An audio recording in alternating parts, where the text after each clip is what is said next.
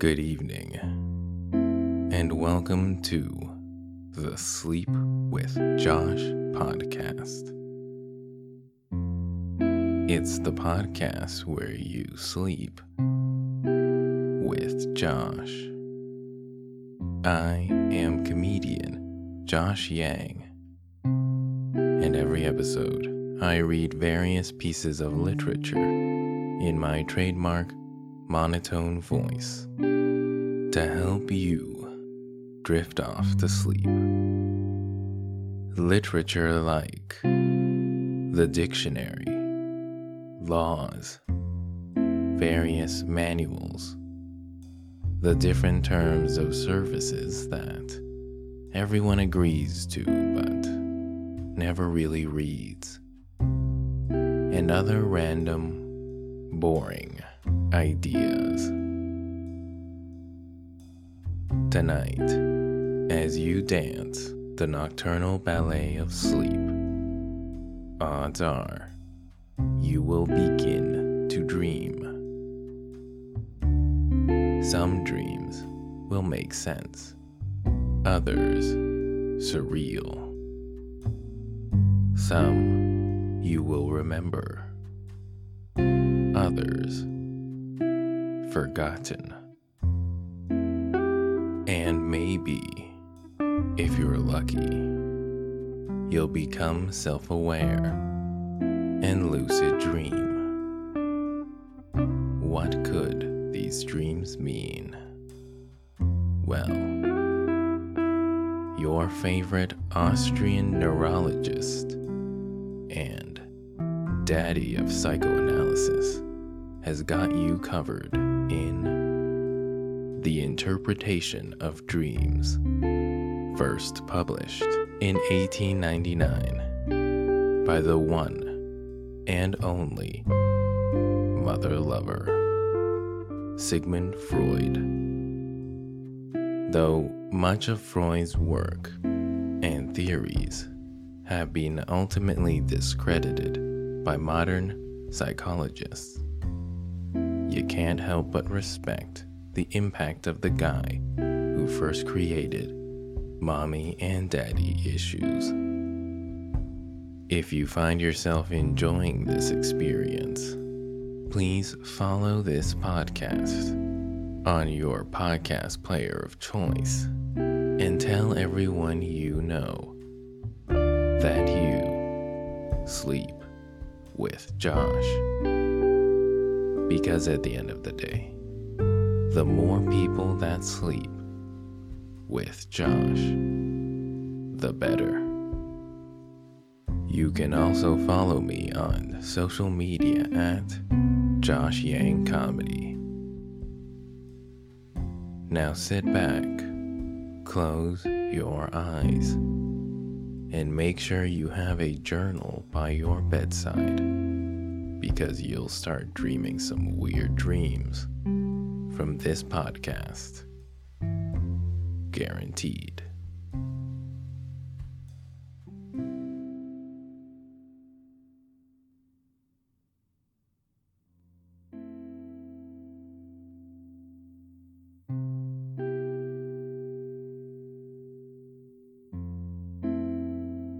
The Interpretation of Dreams by Sigmund Freud. Translated by A. Brill. Preface to the third German edition. Whereas there was a space of 9 years between the first and second editions of this book, the need of a third edition was apparent when little more than a year had elapsed.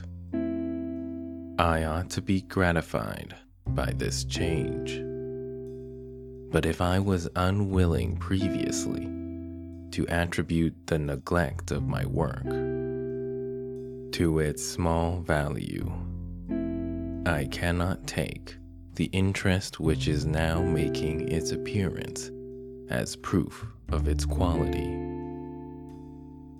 The advance of scientific knowledge has not left the interpretation of dreams untouched. When I wrote this book in 1899, there was as yet no sexual theory, and the analysis of the more complicated forms of the psychoneuroses was still in its infancy. The interpretation of dreams was intended as an expedient to facilitate the psychological analysis of the neuroses. But since then, a profounder understanding of the neuroses has contributed towards the comprehension of the dream.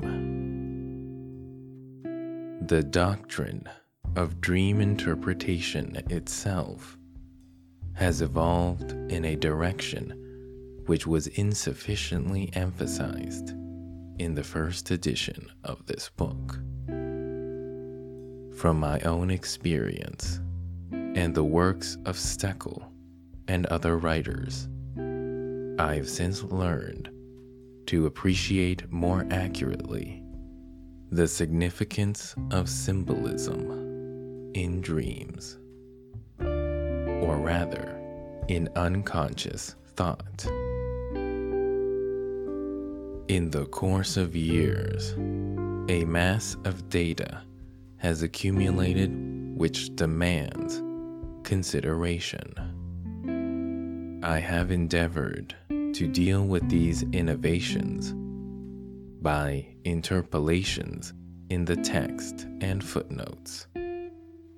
If these additions do not always quite adjust themselves to the framework of the treatise, or if the earlier text does not everywhere come up to the standard of our present knowledge, I must beg indulgence for this deficiency, since it is only the result and indication of the increasingly rapid advance of our science.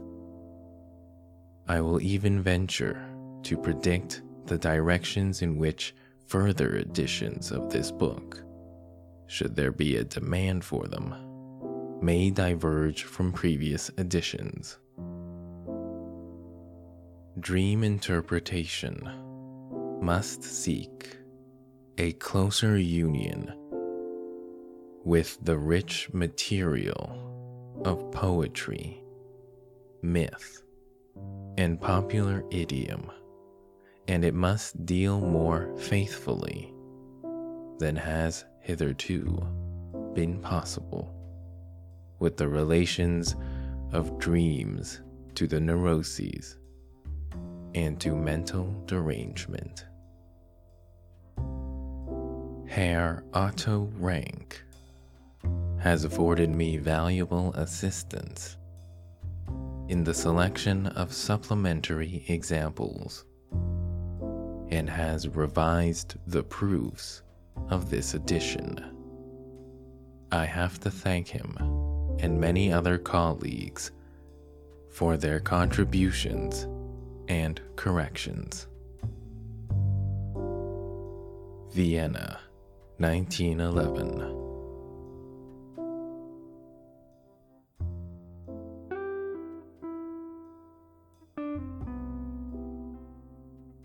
Chapter 1. The Scientific Literature of Dream Problems, up to 1900.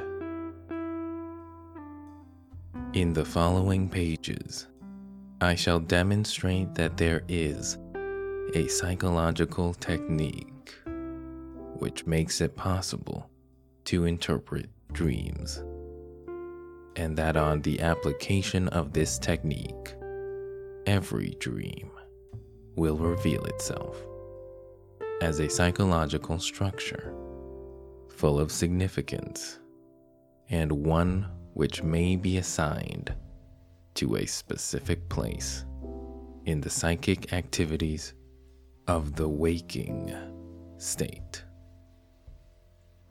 Further, I shall endeavor to elucidate the processes which underlie the strangeness and obscurity of dreams, and to deduce from these processes the nature of the psychic forces whose conflict or cooperation is responsible for our dreams. This done, my investigation will terminate, as it will have reached the point where the problem of the dream merges into more comprehensive problems. And to solve these, we must have recourse to material of a different kind. I shall begin by giving a short account of the views of earlier writers on this subject, and of the status of the dream problem in contemporary science. Since, in the course of this treatise, I shall not often have occasion to refer to either, in spite of thousands of years of endeavor, little progress has been made in the scientific understanding of dreams. This fact has been so universally acknowledged by previous writers on the subject that it seems hardly necessary to quote individual opinions. The reader will find in the works listed at the end of this work many stimulating observations and plenty of interesting material relating to our subject, but little or nothing that concerns the true nature of the dream, or that solves definitely any of its enigmas. The educated layman, of course, knows even less of the matter. The conception of the dream that was held in prehistoric ages by primitive peoples, and the influence which it may have exerted on the formation of their conceptions of the universe and of the soul, is a theme of such great interest that it is only with reluctance that I refrain from dealing with it in these pages. I will refer the reader to the well-known works of Sir John Lubbock, or Lord Avebury, Herbert Spencer, E.B. Tylor, and other writers. I will only add that we shall not realize the importance of these problems and speculations until we have completed the task of dream interpretation that lies before us. A reminiscence of the concept of the dream that was held in primitive times seems to underlie the evaluation of the dream which was current among the peoples of classical antiquity. They took it for granted that dreams were related to the world of the supernatural beings, in whom they believed, and that they brought inspirations from the gods and demons. Moreover, it appeared to them that dreams must serve a special purpose in respect of the dreamer, that, as a rule, they predicted the future. The extraordinary variations in the content of dreams and in the impressions which they produced on the dreamer made it, of course, very difficult to formulate a coherent conception of them, and necessitated manifold differentiations and group formations according to their value and reliability. The valuation of dreams by the individual philosophers of antiquity naturally depended on the importance which they were prepared to attribute to manticism in general. In the two works of Aristotle, in which there is mention of dreams, they are already regarded as constituting a problem of psychology.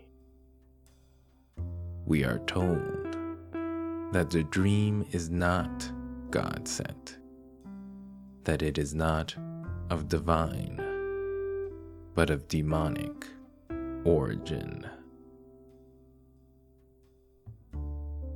For nature is really demonic, not divine. That is to say, the dream is not a supernatural revelation, but is subject to the laws of the human spirit, which has, of course, a kinship with the divine. The dream is defined as the psychic activity of the sleeper, inasmuch as he is asleep. Aristotle was acquainted with some of the characteristics of the dream life. For example, he knew that a dream converts the slight sensations perceived in sleep into intense sensations. One imagines that one is walking through fire. If this or that part of the body feels hot, which led him to conclude that dreams might easily betray to the physician the first indications of an incipient physical change, which escaped observation during the day.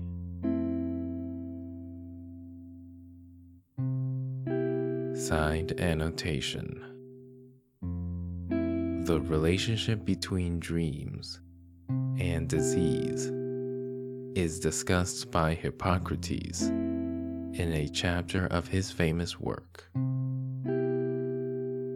As has been said, those writers of antiquity who preceded Aristotle did not regard the dream as a product of the dreaming psyche, but as an inspiration of divine origin.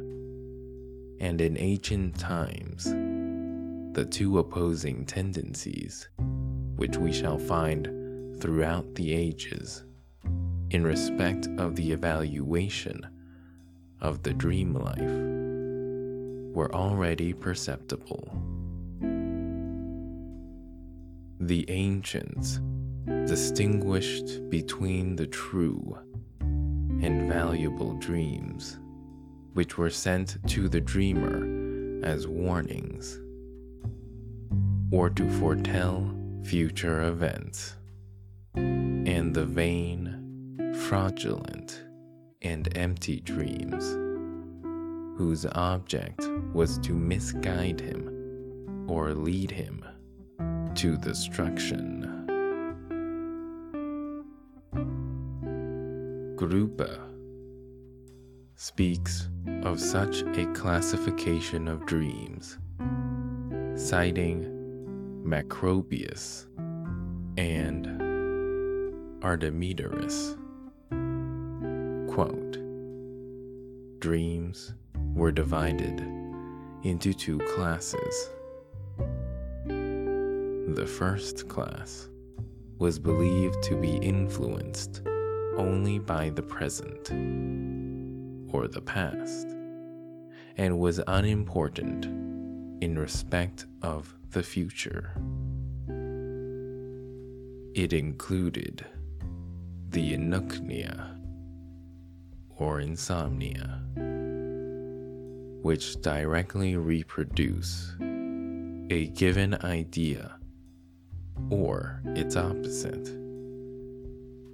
For example, hunger or its satiation, and the phantasmata,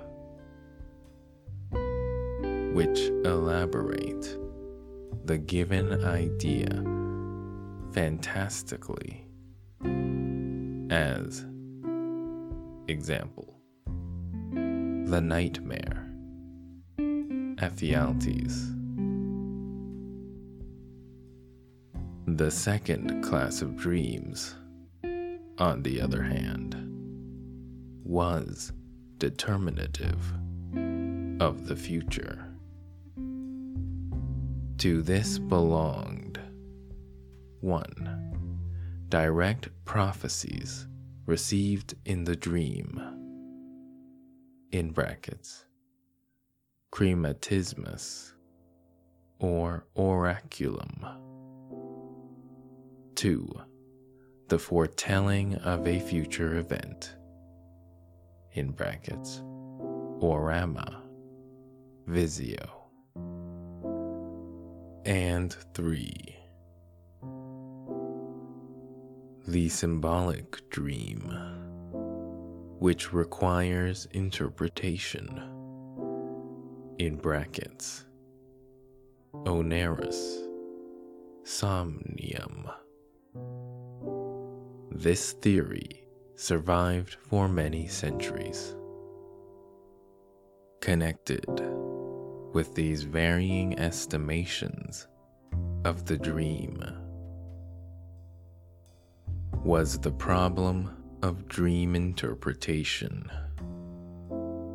Dreams in general were expected to yield important solutions, but not every dream was immediately understood, and it was impossible to be sure that a certain incomprehensible dream did not really foretell something of importance, so that an effort was made to replace the incomprehensible content of the dream by something that should be, at once, comprehensible and significant. In later antiquity, Artemidorus of Daldis was regarded as the greatest authority on dream interpretation. His comprehensive works must serve to compensate us for the lost works of a similar nature.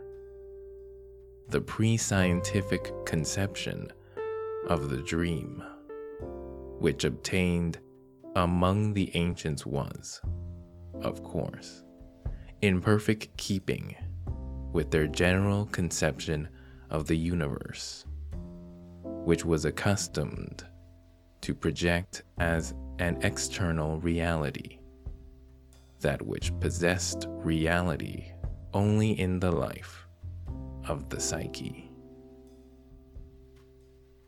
Further, it accounted for the main impression made upon the waking life by the morning memory of the dream. For in this memory, the dream, as compared with the rest of the psychic content, seems to be something alien, coming, as it were, from another world. It would be an error to suppose that theory of the supernatural origin of dreams lacks followers even in our own times.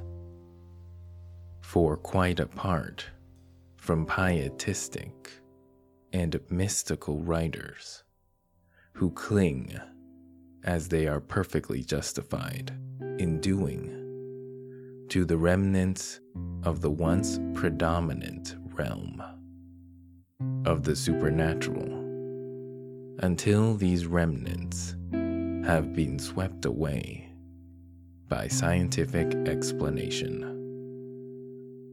We not infrequently find that quite intelligent persons, who in other respects are averse from anything of a romantic nature, go so far as to base their religious belief in the existence and cooperation of superhuman spiritual powers on the inexplicable nature of the phenomena of dreams.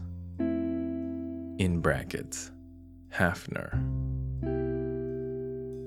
The validity ascribed to the dream life by certain schools of philosophy, for example, by the school of Schelling, is a distinct reminiscence of the undisputed belief in the divinity of dreams, which prevailed in antiquity, and for some thinkers, the mantic or prophetic power of dreams is still a subject of debate. This is due to the fact that the explanations attempted by psychology are too inadequate to cope with the accumulated material. However strongly the scientific thinker may feel that such superstitious doctrines should be repudiated. Side annotation. For the later history of dream interpretation in the Middle Ages, consult Diepgen and the special investigations of M. Forster, Gothard, and others. The interpretation of dreams among the Jews has been studied by Amoli, Amram, and Lowinger, and recently with reference to the psychoanalytic standpoint by Lauer. Details of the Arabic methods of dream interpretation are furnished by Drexel, F. Schwartz, and the missionary Tfinkji, spelled Tfinkdji,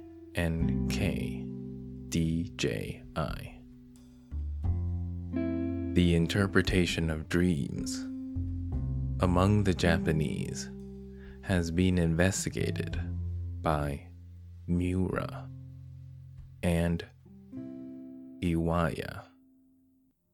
Among the Chinese by Secker, and among the Indians by Nejelane.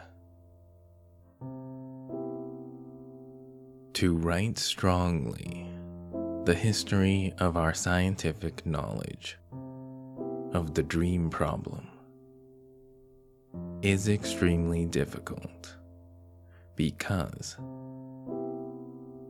valuable though this knowledge may be in certain respects, no real progress in a definite direction is as yet discernible. No real foundation of verified results has hitherto been established on which future investigators might continue to build. Every new author approaches the same problems afresh and from the very beginning. If I were to enumerate such authors in chronological order, giving a survey of the opinions which each has held concerning the problems of the dream, I should be quite unable to draw a clear and complete picture of the present state of our knowledge on the subject. I have therefore preferred to base my method of treatment on themes rather than on authors, and in attempting the solution of each problem of the dream, I shall cite the material found in the literature of the subject. But as I have not succeeded in mastering the whole of this literature, for it is widely dispersed and interwoven with the literature of other subjects, I must ask my readers to rest content with my survey as it stands, provided that no fundamental fact or important point of view has been overlooked. Until recently, most authors have been inclined to deal with the subjects of sleep and dreams in conjunction, and together with these, they have commonly dealt with analogous conditions of a psychopathological nature and other dream-like phenomena, such as hallucinations, visions, etc. In recent works, on the other hand, there has been a tendency to keep more closely to the theme and to consider as a special subject the separate problems of the dream life. In this change, I should like to perceive an expression of the growing conviction that enlightenment and agreement in such obscure matters may be attained only by a series of detailed investigations. Such a detailed investigation, and one of a special psychological nature, is expounded in these pages. I have had little occasion to concern myself with the problem of sleep, as this is essentially a physiological problem.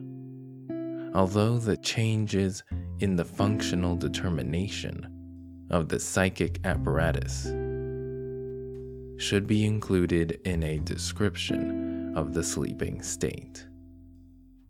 The literature of sleep will therefore not be considered here.